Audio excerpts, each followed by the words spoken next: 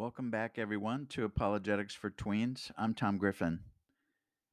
In this episode, we're going to conclude our discussion about some of the things related to truth by asking the most important question related to truth.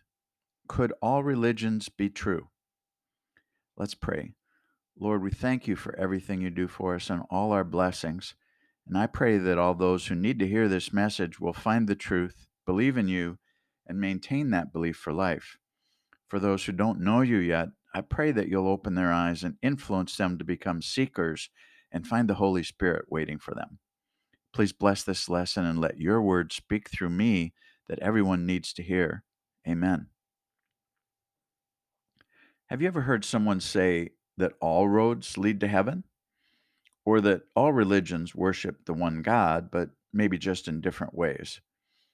These claims have been made by some famous political and media personalities, and many people listen and believe in them, and therefore the claim. The claim is the idea that any beliefs about God are all valid, regardless of the God you worship. They're all just different views of the same God. Christianity is often derided and criticized for the exclusive truth claim that only Christianity is true. We're painted as bigots, narrow minded, discriminatory, arrogant, and mean. It's important to understand this topic because it is a way of silencing us by trying to make us feel bad and guilty. What we learned about truth so far helps us easily answer this question, but we have to learn to deliver the answer in a kind and gentle and loving way. If we maintain an attitude that smells of arrogance or condescension, we will defeat our whole purpose of showing love for others. Because of the universal law of non contradiction, two things that teach opposites cannot both be true. This is not a Western version of logic. There's no Western or Eastern version, it's just logic. It's the way logic works for everyone, regardless of the culture.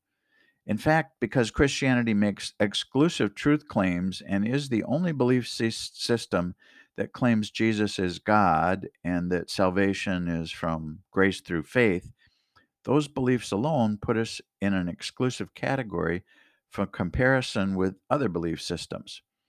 God has made it easy for us to know the answer to the question, could all religions be true? A former president stated that all religions can be true because they teach so many similar concepts, such as do unto others as you would have them do unto you, and love others as you love yourself. And that is true, but the fallacy with this conclusion is that is not the way we compare two things. We don't compare two things based on looking for similarities. We compare them based on looking for differences to see if they are the same or different. Do you recall when you were a child and had two similar pictures to look at and had to see what was different about them? You don't determine they're different by the similarities, but rather only by what you find that's different. All religions cannot be true because they teach opposites. The way you compare religions is not by their similarities, but whether they teach the same doctrine or core beliefs. Doctrine merely means core beliefs, and that for all religions, they have to do with the nature of God, the nature of man, the nature of Jesus, sin, salvation, heaven, and hell.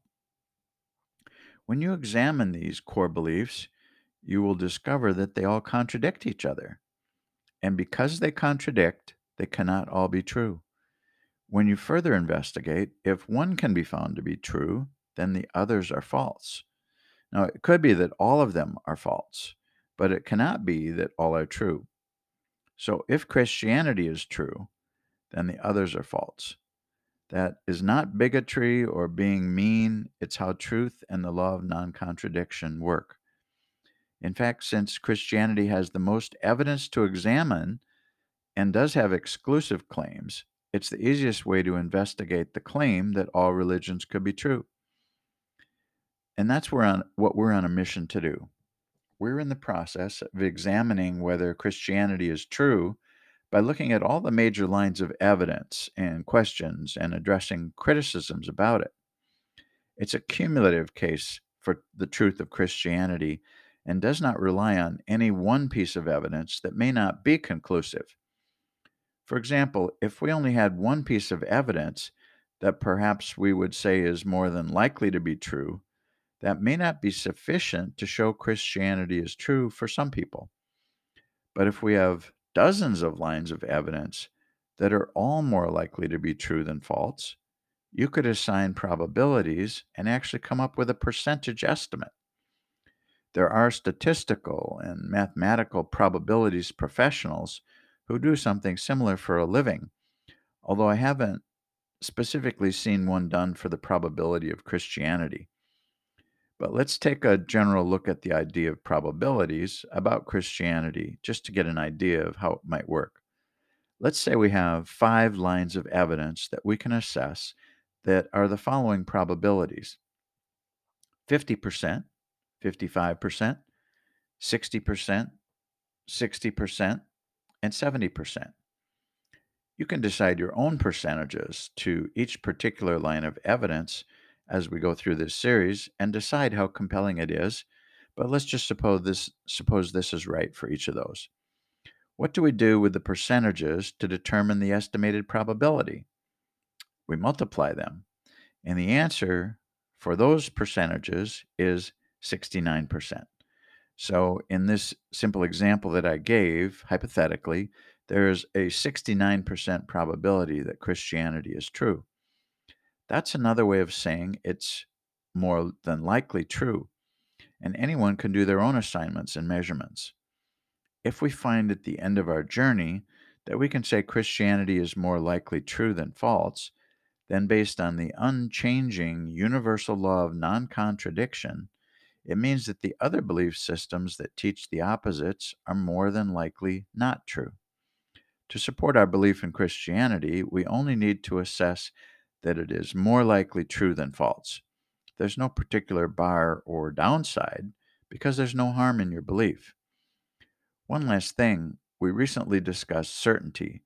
We don't have to have certainty about something to believe it is true.